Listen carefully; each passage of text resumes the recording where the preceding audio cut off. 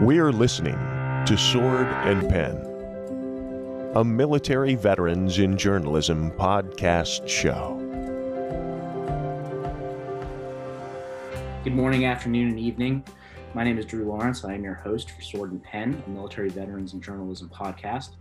And today we have a very special guest. He is currently a politics journalist at the Salt Lake Tribune. He is a former Army officer, OEF vet, but as we're about to learn, he is so much more than that. Jeff Parrott, thank you so much for being here with us. I really appreciate you taking the time. Drew, it's great being here with you. Yeah. So I want to ask a lot about local journalism and regional journalism. And we'll get to that because I think it's such an important topic, especially for veterans trying to get into media. But just so our audience knows you, first question I want to ask is who is Jeff Parrott? Man, Jeff Parrott is still learning a lot about journalism. I've been doing this for 3 or so years now. This has been the best career I've had since getting out of the military. I kind of feel like I'm at home. So Jeff Parrott's at home. That's awesome. And so I guess what kind of landed you in this home? Have you always wanted to do journalism? Did you know that this was going to be your home that you eventually landed at, or was it kind of a strayed path that got you here? Journalism was not something I always thought I wanted to do. I think it was something I always respected and enjoyed. I've been on New York Times subscriber since undergrad, which was a few years ago. I knew I wanted to join the military. I think for a lot of us that graduated, in the early 2000s, I watched 9/11 from my freshman English classroom. I think I knew I was going to join the military, but didn't have a whole lot of plan after that. And then as I got out of the military in 2013, and getting out of Afghanistan in 2012, I thought the war was over. And so it was time to move on to do something else. And then, as you said, it's kind of been it's been a long path to get to journalism.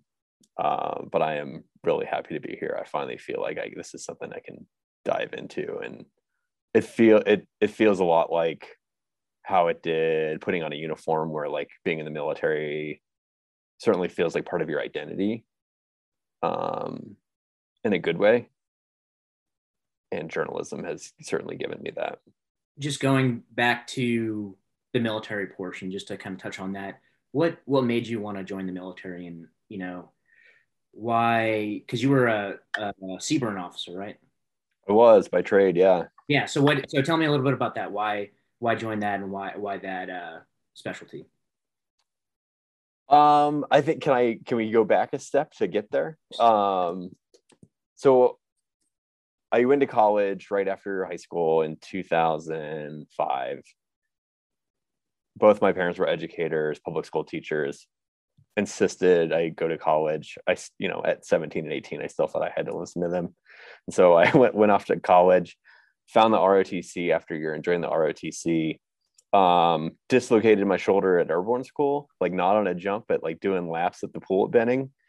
And that really sidetracked me from wanting to be the gung-ho infantry officer, because I thought my military career was done. I had to have a huge surgery on my shoulder. That kind of got me mentally out of it.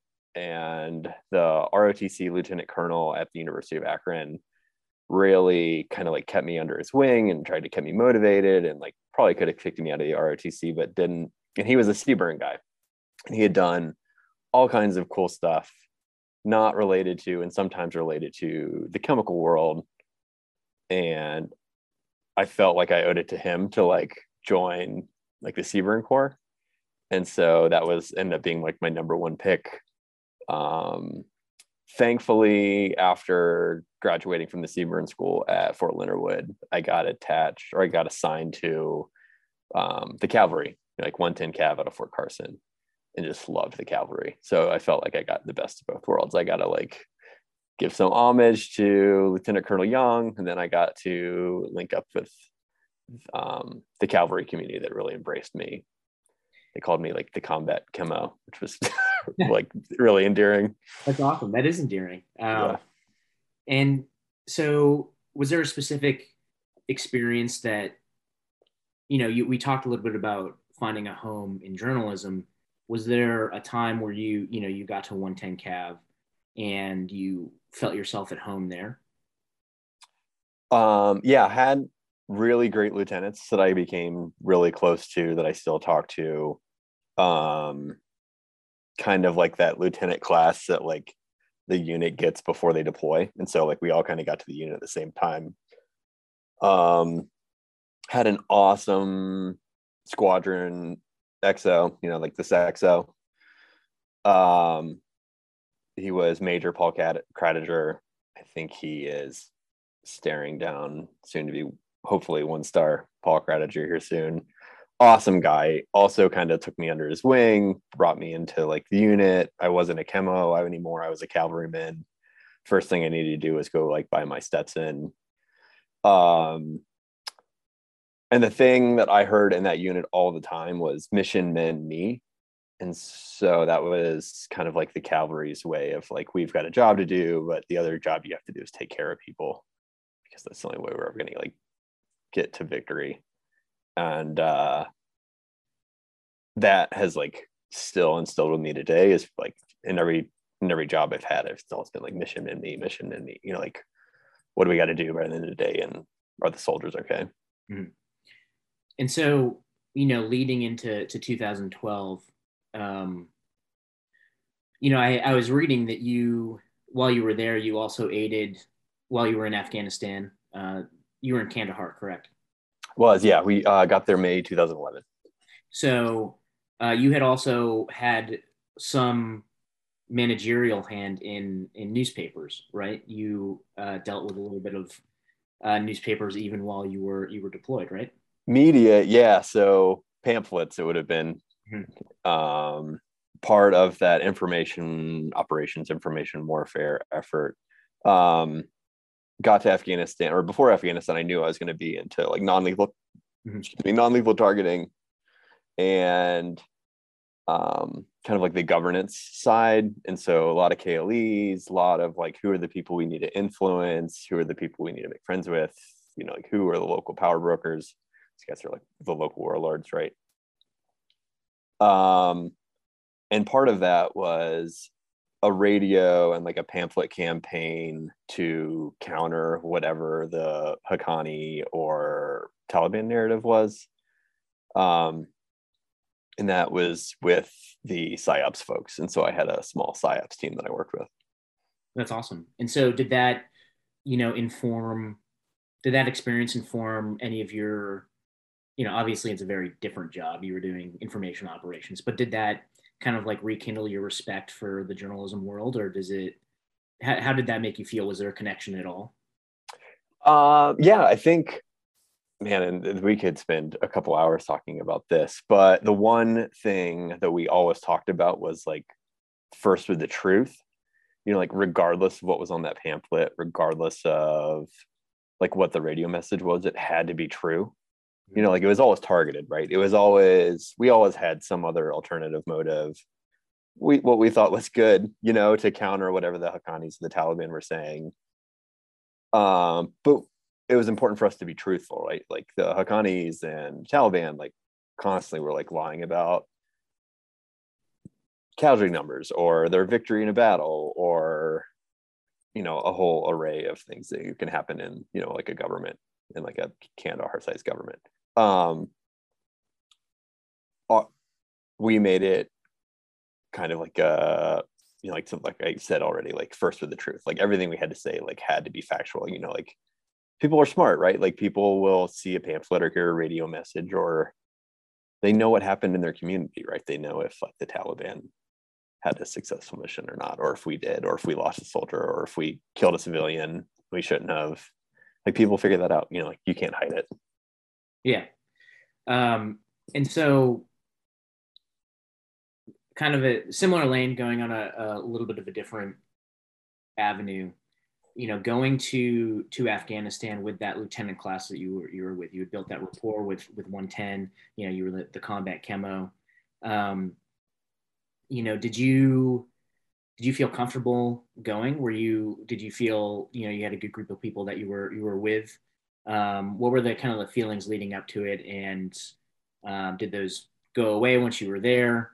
Talk a little bit about that experience, the lead up and into. Yeah, a lot of JRTC rotations. Everything from working with civil affairs and the PSYOPs guys at JRTC to just feeling empowered by the senior cavalry leaders to like make sure we were getting out the door, like make sure, like there's all this silly stuff you have to do to get out the door, from like packing connexes to making sure soldiers have their shots, and like managing all of that or being a part of that and like watching that happen certainly is a very empowering feeling. And by that time, it was early 2011, like coming into May 2011. And the feeling I remember having was like, man, about damn time, like finally getting out the door to like go get in this fight that I had thought was so important for so long. And now being on the other side of that, what do you as the drawdown happened in August, we're dealing with a lot of the ramifications of that, especially with a lot of the special immigrant visa eligible Afghans that may still be in Afghanistan, and all the tertiary issues that second and third order effects coming out of that. What is your perspective on it now? Second and third order effects, man. There's a targeting term I heard in a while. I thought the war was coming to a drawdown in 2012. We were closing small COPs in the city in 2012. The unit replacing us was certainly taking on fewer pieces of infrastructure than we had in the city. It certainly felt like things were going to be over soon. Frankly, I probably would have stayed in the military longer had I thought the war was going to go on longer, which sounds awful now looking back, but I'm trying to like put myself in that place in 2012 and 2013 when I was making those decisions to get out.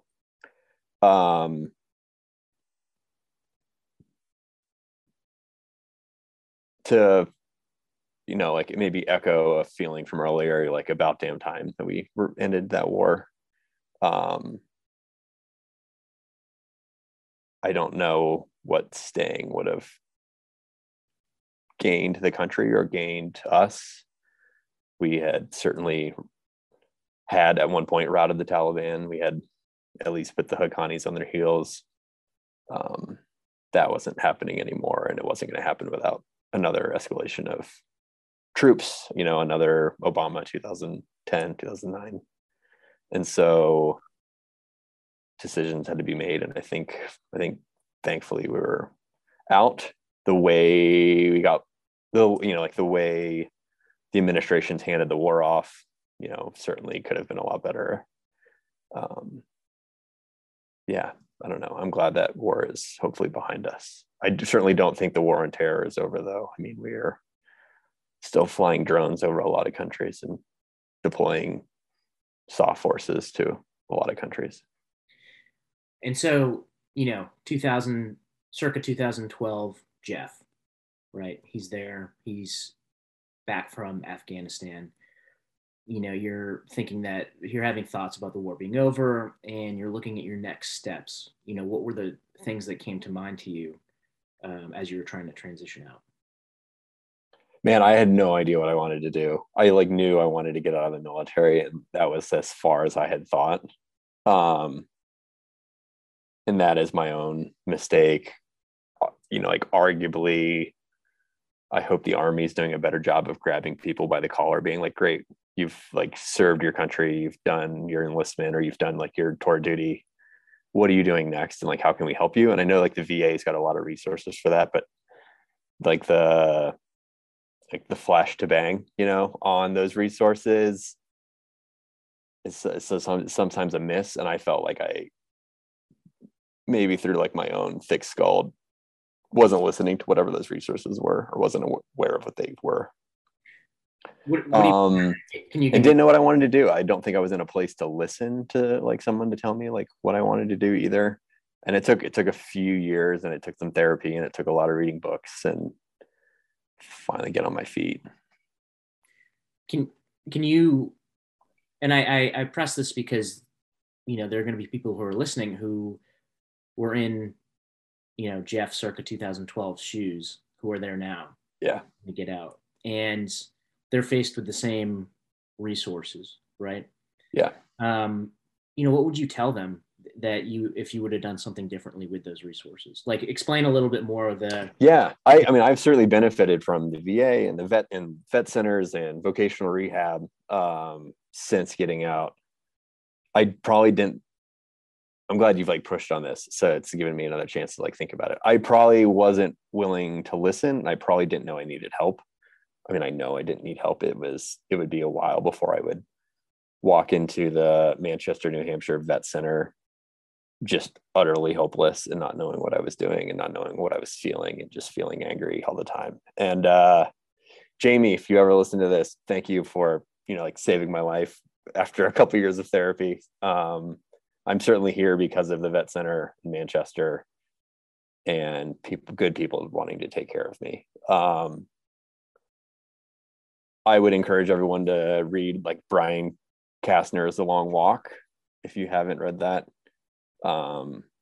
read it before you get out, read it when you get out, read it a year later, and then like knock on the door at your local vet center and say like, I don't know if I need help, but like, can we talk?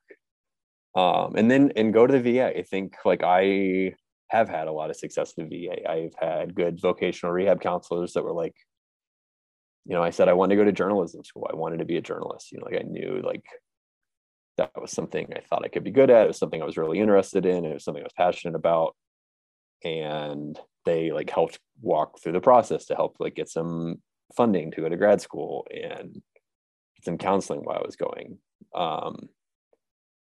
And none of like where I am now would be possible without those resources. And so they're available to you, I guess is what I would say to people getting out. Use them wisely, like listen to counselors, listen to your friends, talk to your other buddies that have already gotten out and like how they made it work. I know I had a lot of friends that were going to business school or like, like also going to other universities to get, essentially retraining, right? Like you need to find a new MOS, go get trained. And I think it just took me maybe too long to figure that out. And I want to talk a little bit more about J School because you did go to Columbia. But I think an important thing you mentioned up at the top was the idea of defining yourself by an organization. You finally found your home in journalism, and it's easy to define yourself, but there's that transition period that no one likes to talk about where you have to shake one identity and then go and look for another one. Can you talk a little bit about what that was like, because it's certainly a universal experience for military members getting out of the service to have to potentially shake that identity and adopt a new one or find their own, and it's not always easy. A lot of people don't do well with that. Yeah, I like ran out the gate essentially. Like I got rid of a lot of stuff. I got rid of my uniforms. I kept my patches. I think I kept an Afghanistan flag that I had while I was overseas. Awards and stuff, of course, they're like in a box somewhere. But like I purged a lot of my life of my military identity, realizing that I was just like angry and like doing it like an angry kid. I think I drove out of the gate listening to Hayes Carll's K-Mag Yo-Yo. Like if you don't know what K-Mag Yo-Yo is, you can Google it.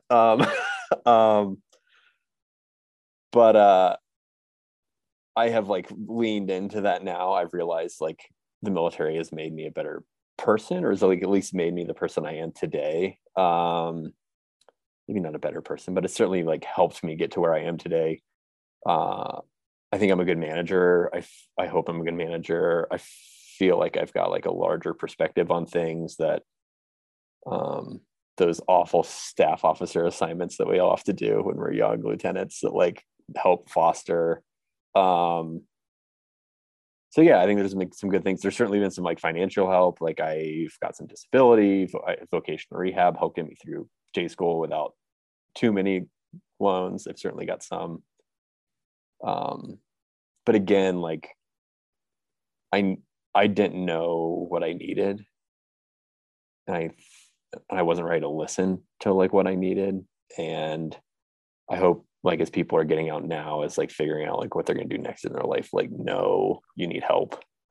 No, there's so many resources out there. No, there's a lot of people that care about you, and just like have like the patience to listen to them. Mm-hmm.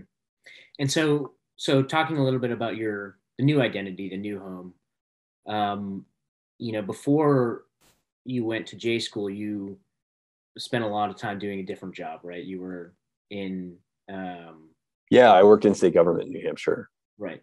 Yeah, it was essentially a chemo in New Hampshire. I worked in like WMD and like like planning essentially. And so you get the help you need, vocational rehab program, which if you don't know, and what you've alluded to is the VA's way of helping veterans transition into new jobs. And just to kind of put an anecdotal misinterpretation of that, the VRE is, a lot of people think it's just for like trade schools, for, you hear HVAC a lot, or welding, plumbing, anything like that is kind of the misconception about that. But you used it in a different way, right? Yeah, I went and got a master's at Columbia University. And I remember, it's funny you bring up like the welding and HVAC, like my voc rehab counselor was like, man, this is, like kind of different than how a lot of other people use this. Cause there's not like a cap on the money, right? Like, it's just like they find a program that you fit and like that you qualify for, and then they like help you through it. And that doesn't mean you can't use it on HVAC. Like if you want to go get into a trade, like go get into a trade. There are so many awesome trades that like I wish I knew more about that I don't know about, but this is the path I've chosen. I'm really glad about it. Right. But it's like you're an excellent example of how the misconception about that program is that it's just directed towards specific like a handful of specific trade skills, but really you can use it for anything, like going to Columbia. So kind of tell us a little bit about Columbia. And it's different than like the GI Bill, because it's been a few years now, but like it has to be somewhat connected to like you need to be like some kind of service connected disability. And so like that's like where the retraining is. Like, sorry, we screwed you up, like let us help you get back on your feet. So tell us a little bit about Columbia. Columbia was great. So I, like you had said, I had actually had a really good job. I had like what could have certainly been a career working in emergency management, public health emergency management in New Hampshire for state government. Enjoyed it. Didn't think it's what I wanted to do. Really was thinking a lot about journalism, reading a lot about journalism, and came across Columbia's journalism program. So really great program. They take a mix of people that have never done journalism and people that have like excelled in journalism and kind of like throw them in the same classroom. And I certainly was going to be like someone that didn't know how to write a lead or write a nut graph, and then was going to be dumped into class with people that were doing it professionally, with hopes that like we all brought like our different and unique backgrounds to the classroom. And so I got okayed for voc rehab. I told myself I was just going to apply to Columbia, and like if I got in, great, like that was going to be it. Like that would give up my, I would change careers again and move to New York City. So I did. Like I remember being really emotional and really excited when I got like the acceptance. It quickly turns real and like how much things are going to cost. So like moving to New York City is not cheap. But I, like the military, Columbia, who is actually really good to veterans, they like reached out to me several times while I was there to like see how things were going, and like wanted me to talk to people because I was a vet, and so, which was nice. But certainly a part of like why I am here today, like I got my first job out of journalism school because I was a Columbia graduate. I got my second internship I got my second job because of people I met along the way. It certainly opens doors of opportunity. And there's like certainly a class problem there, right? Like people that can afford to go or like get into schools like that, like the doors open up for you that I'm not sure they would have at somewhere else. So I feel super grateful to have like had a chance to like be a part of that. You talked a little bit about it, but what would you tell those people why it was worth it for you? It was worth it for me because I didn't know what other opportunities were. I didn't know about like MVJ like back then because I wasn't in the journalism community yet, and I like hadn't done enough of thinking of like, are there other veterans doing this? It was great for me because I think it also like let me take a knee. Like it was a year and a half of not working, or a year of not working, which I had not done in a very long time, since probably undergrad. And just going to class every day and getting to work on a thesis every day. And you can work 7 days a week and you can work your ass off while you're there, but like it's school, right? Like it's not like going into an office. It's not sitting in board meetings, like it's school. It's great. It's fun. And you're learning all the time. You're meeting great people and like you're getting to go to cool events. And so yeah, it certainly felt like a breath of fresh air for me. And I needed that, like probably in my core as much as I need it as far as the education was, as much as I needed the education. And I certainly needed the education too. I'm not sure, kind of like AIT or like your MOS school, like you're drinking from a fire hose all the time. You're just like constantly consuming information while you're at J school. And so I think that speeds up the education process. Whereas if like you're doing it on your own or you're freelancing or you're getting grants, like that stream of knowledge and that stream of information might be a little slower. Can you tell us about your first job out of J school and how you got it? Because you've told me the story before and I really love it because you essentially did a 180 geographically and moved away from New York. So tell us a little bit about that. I did, yeah. After spending a year living on the Upper East Side, I packed up my bags, bought a Subaru Outback, and drove to Anchorage, Alaska, which is awesome. David Holland, Vicky Ho, the two editors up there that hired me and then worked with me while I was up there,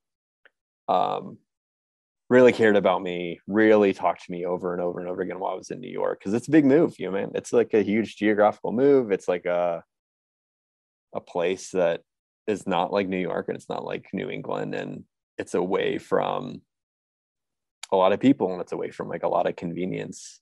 Not that there's not a lot up there. Alaska's great. I'd move back up there. But David, like I remember walking up and down blocks of New York while just spending a couple hours on the phone with David Holland, the editor-in-chief up there, talking about Alaska and talking about journalism. Like I was a baby journalist. Like I had, like was just a few months in of understanding like how story structure worked. And they had some ProPublica money because they were working on a couple of projects or a project with ProPublica and had an opportunity to like pick up me as like a 6-month intern essentially, while giving me like a fair wage and getting me across the country. Again, very thankful for that opportunity. Not an opportunity I would have gotten had I not gone to J school. I don't know if being like an old man in the journalism, like an old man in a young kid's clothing in the journalism school, in the journalism industry helped, like I was kind of like a more mature guy instead of like moving up there as like a 22-year-old right out of undergrad. And so I'm 35 now, and so like I was, in my early 30s then, and so I don't know if that helped or not, but it certainly helped with my perspective at school and as I was looking at places to work. And yeah, Alaska was great. I mean, it seems like the reason I love that story is because it's, you got to live the, hey, what if I just kind of dropped everything and went west dream that a lot of people have. And you got to do it, and you got to be a journalist while you did it. And, I want to know, like, especially as you put it, a baby journalist, like going to Anchorage, working for that paper, what was the first story that, stuck out to you? And you were like, wow, this is my home. This is where I belong. Man, I'm not sure I ever felt at home in Alaska. There were so many really talented journalists, and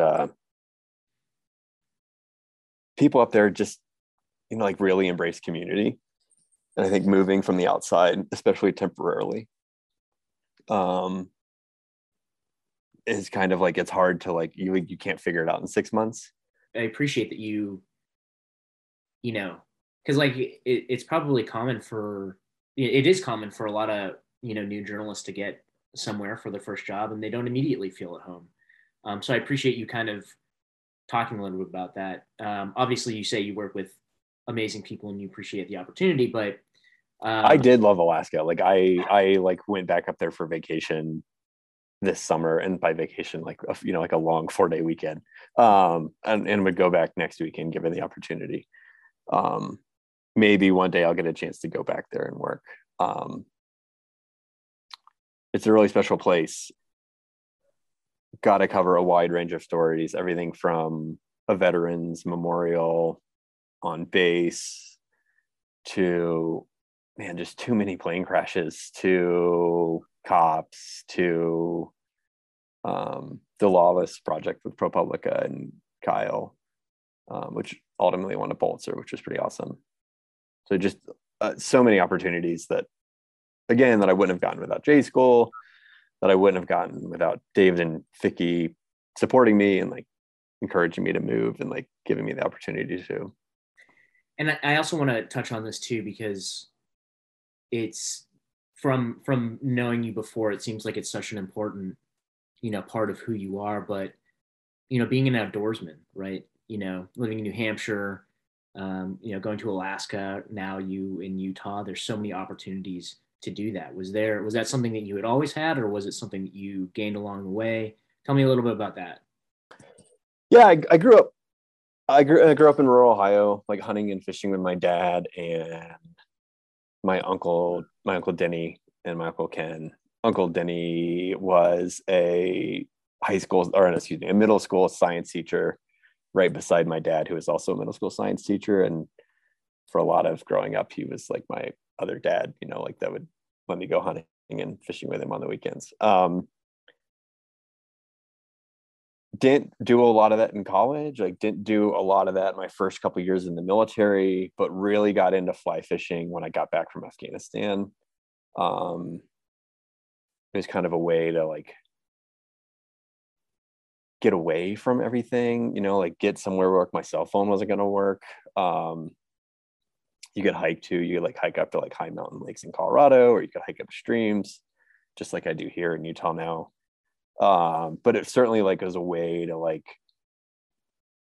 feel at peace again.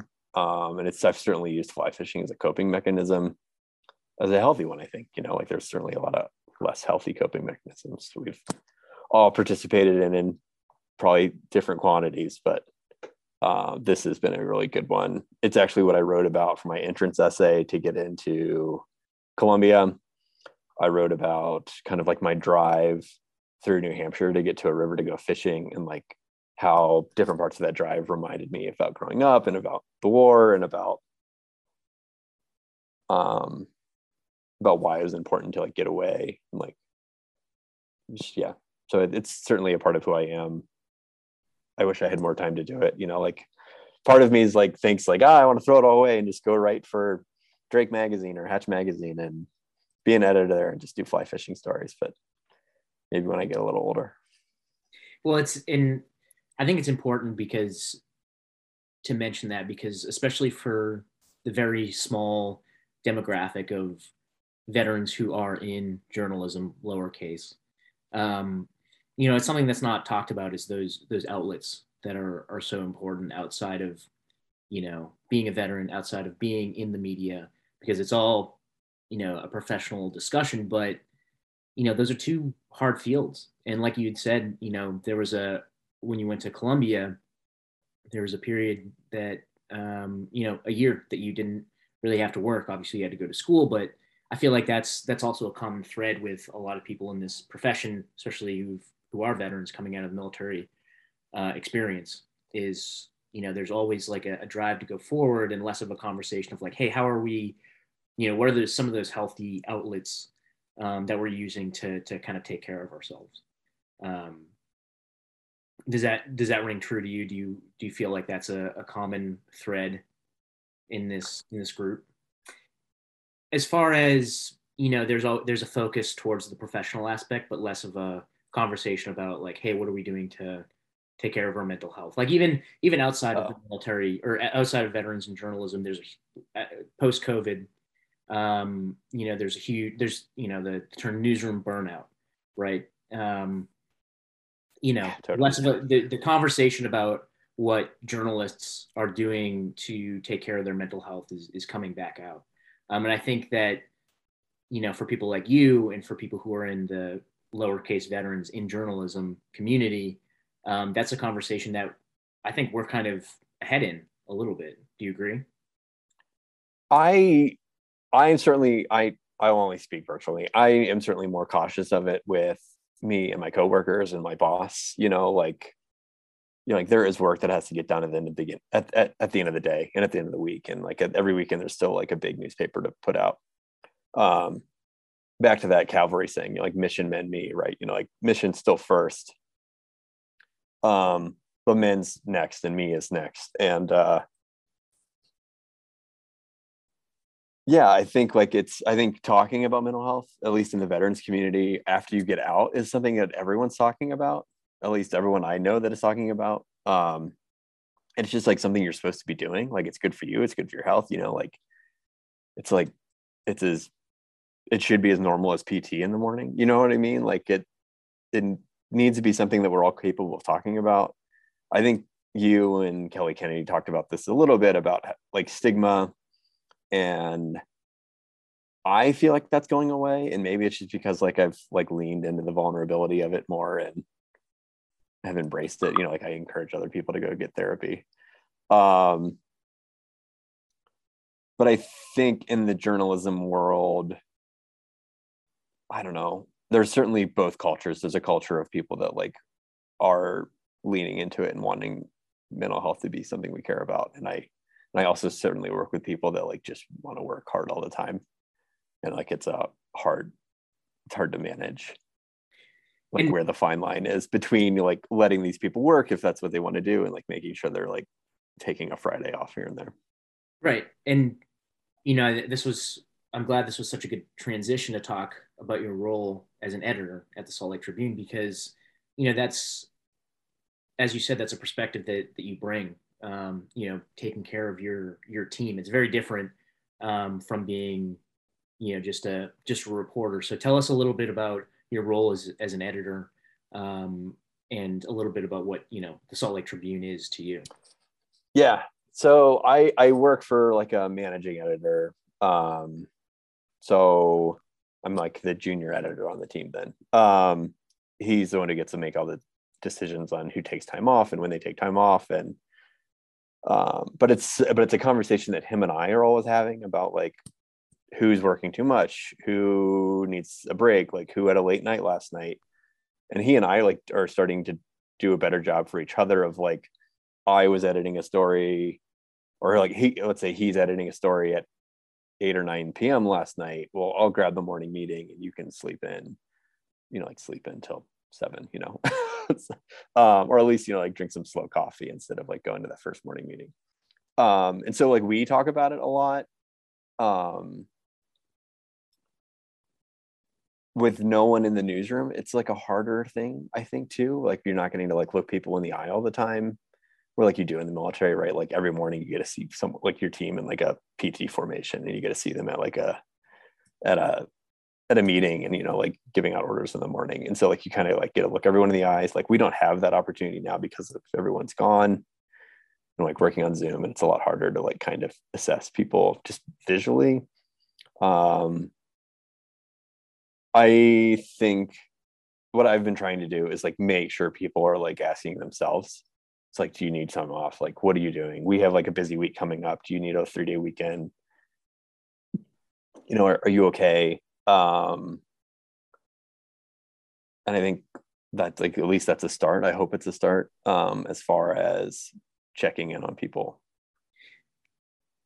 Obviously, this may be hard to answer because it's a hypothetical, but do you think that if you didn't have your military experience, you'd be attuned to those needs of your team as much as you would be if you did now? I mean, definitely a hypothetical. I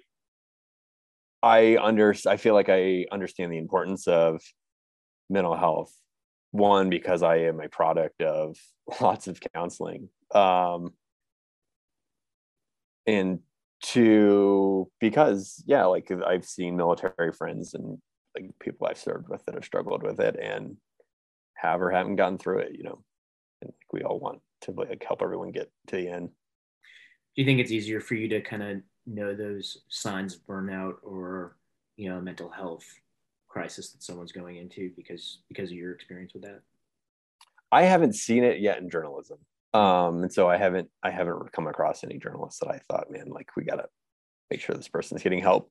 So, but I hope so. Like I don't know what my blind spots are either. Right. So I want to talk a little bit more about your work because a couple weeks ago, you and your team at the Salt Lake Tribune produced this really awesome piece about the Oath Keepers. Can you tell us a little bit about that? Oh yeah. Creative process and I'll interject this first just to kind of steer the conversation to our overall question, but the conversation around those groups is at a national level, right? But you were able to bring it to the local level and explain it in a way that's important to your community. So tell us a little bit about that process in that lens of why it's important for the Salt Lake Tribune to do those stories. Yeah. So my editor, Grant, fantastic editor, really smart, really newsy, cares about people. Also a New York guy, or had spent some time in New York, saw the Gothamist WNYC Oathkeeper story, where they wrote a story about all the hacked roles that kind of came out and how there's some people in NYPD. We were able to get a hold of that hacked roster from, like the same roster from Distributed Denial Secrets. We were able to get a copy of that and then narrow it down based on Utah addresses and found out there was a lot. There was several hundred people on that list. And so all that information had contact information, and I just started calling people, and we passed out the data to some people, and like they started going through their sources to figuring out if they knew anyone. And me and Jessica Miller, a Pulitzer-winning criminal justice reporter here, worked on that story for I don't know, a week or so. Had a lot of really interesting conversation with veterans because that's like who the Oath Keepers kind of like cater to. I certainly think like being a vet helped in those conversations. There was a few times where someone, like a guy I'd be interviewing, would have like an aha moment, and they'd be like, "Oh, you're a veteran too," and which meant they were Googling me like while we were having a conversation, which was fine. Like I think in the cases where they found out I was a veteran, like it certainly opened up our conversations a little more. But there's been a lot of similar Oathkeeper stories, like you were saying, like now nationally, like everyone's kind of like running on that thread. There's certainly people that are in our community and that, we pass in the bars and we pass on the streets as we go to work. So how do you start one of those conversations where you pick up the phone, you call someone, you ask them about, their allegiance to this group? How do you start? Yeah, I struggled with that too, like how I was gonna like jump in cold. And so I always tell people like, hey, my name's Jeff Parrott. I'm a journalist at the Salt Lake Tribune. And then my very first question was, I have come into a roster of people that were allegedly on the Oath Keepers. Your name and your contact information is on that list. Can you tell me why you think it would be on that list? Like giving them the benefit of the doubt that like they were not, one, an Oath Keeper, or two, they didn't sign up for it. And nearly everyone I talked to said, oh yeah, I had signed up at one point or time. Like I don't want to accuse anyone of being an Oath Keeper or of doing something that they might regret, like now. And so I just wanted to be like an open conversation, and like if you keep it open, like they'll tell you why they told you when, like they would tell me when they signed up or why they signed up, which was good. It helped get those what could have been really awkward conversations going. And for the uninclined, who are the Oath Keepers? Just so there's context of you making these cold calls, essentially. So they're a militia, essentially, of veterans and cops and first responders. They're right wing. They believe in the Second Amendment. They believe in the First Amendment. Like maybe in that order. And they're Oath Keepers because they're referring to like the oath they took as veterans or as cops, like raising their hand and saying they would defend the Constitution. That's what they plan on doing. And so why is it important to kind of do a story on the Oath Keepers, especially at like the Utah level? Why at the Utah level? We found that these guys were cops and politicians, and one guy who said, like the director of the Department of Corrections, like who said he was no longer an Oath Keeper, but he had been to some meetings with some Oath Keepers, or said he wasn't an Oath Keeper, but he'd been to some meetings with Oath Keepers. And like these are the people that are running our communities. They're the people that are keeping us safe, and they hold a higher amount of responsibility in society than most people do. And I think it's important to know who these people are and like why they are so staunchly and maybe aggressively and violently defending their own interpretation of what they think the Constitution means, especially if they're cops and director of corrections and politicians. Right. So, you're matching your experience as a veteran. You told us like, hey, that as they're Googling you, as you're talking to some of these sources, it helps open up the conversation, and matching that with the national conversation and localizing it, right? You kind of have this marriage of like, okay, as you said, like I'm at home with this process, right? I'm in a local community. I am a veteran. Do you find that, this is like specifically local journalism is like a perfect place for you, at least, to start, or for now, or maybe forever? Man, I hope so. I really do like it right now. I feel really a part of this community, being a journalist in this community. It makes me, I think, care about the community more. Whereas if I was covering, I think like if I could cover anything else, it'd be like covering Congress or like covering the White House, which I would like for like all the silly Politico reasons and not for like the really altruistic reasons. But I do like that, like the difference, like we get to make a difference in local journalism, and like I know that's really cliche sounding, but I think it's true. We're like,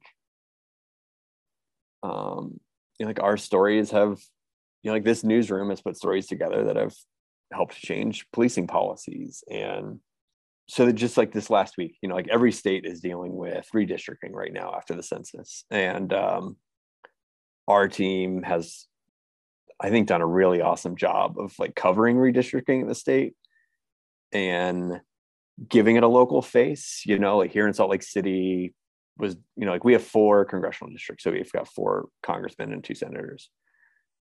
The 4 congressmen now each represent a different part of Salt Lake City. And so it's like diluting like the Democratic voters and mixing them with like rural voters to a point that only ensures Republicans will only be elected to Congress here in Utah, which is gerrymandering. It's clearly gerrymandering. And like, you don't get to do that story, I think, as well as our journalists have done if you're not entrenched in the community. You can't parachute in, like from a major outlet or from like a major, like coastal news agency and know all the right players and know like who to ask and like know kind of like what the pulse of the community is without being in it. And that's why I think it's important. That's why I really do like it. It feels worth it. Feels worth the time. It feels worth those like knockout hours. Do you feel that's because would you say that any good journalist could fit into your newsroom, or do you think that because you're a veteran this was like a perfect spot for you? Man, no, I'm the only veteran I know about here. And I'm certainly not one of the best journalists here. And so we have some incredibly talented journalists. And I think most of the people in this newsroom are just really, really talented journalists. And I feel pretty lucky to get to work with them.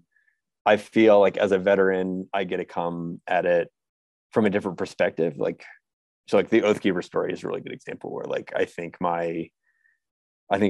could easily talk to veterans who are on this list, just because like we've all kind of like had the same experiences, but just like everyone has like different experiences and unique experiences, and there's different ways to like make them valuable in your own newsrooms, whether you're a journalist or not. As someone who as a veteran who works in local media, what would you tell someone who's just getting started, who maybe hasn't dipped their foot in the water and wants to transition from the military into journalism? You do have experience doing journalism. And so I actually like wrote this down as notes. Like everything that I do feels like a KLE or feels like working in an S2 shop. And so you're collecting data, you're collecting information, you're meeting with key leaders, like KLEs, you're having key leader engagements all the time. So like whether that's interviewing a brewer for a fun like bartending and brewer story I'm working on, or whether it's talking with like the former governor and asking him how the current governor is doing. Like these are all key leader engagements for our community, right?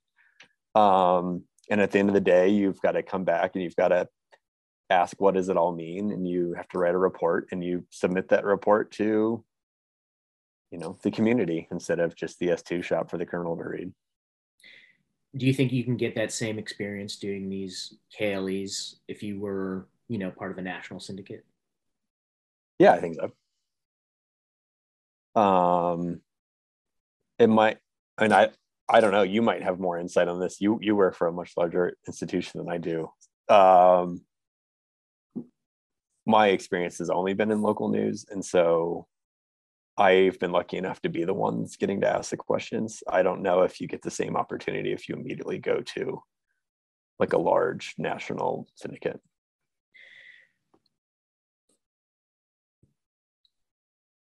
I want to get a little bit back to our audience, military veterans in journalism. And that's included people starting out, people who are well into their careers, and, people like, Jeff circa 2012 who want to get into that. It's kind of an everlasting question, and I like hearing people's answers on it, but why, if at all, do you think it's important to have veterans in media?